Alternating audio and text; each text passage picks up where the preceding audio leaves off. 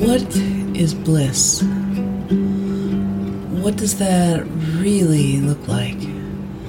Noticing what loosens the knots in your chest, feeling your calling all through your physical and psychic bodies. You know, that true spot in your body you can trust, or that little niggling puddle of awareness that this is my thing. This is it. This is my thing. So what is your bliss, your passion, your calling, your dream? Name it out loud, on paper. Notice as you explore it where tension arises in your body and mind. Do you spend more time thinking about it than doing it? Get to work. Set it in motion by expending some juicy, creative energy.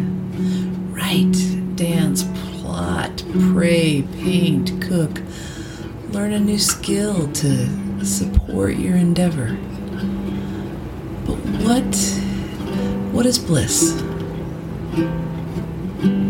Seriously, how will you know if you don't go deep into the action of creating?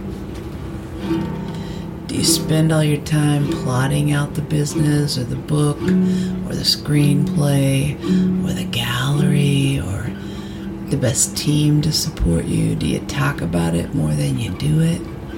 Today, do one thing that feels joyful, that feels fun and smile-inducing. Just one small thing or one big thing. And smile as you do it, and experience the bliss.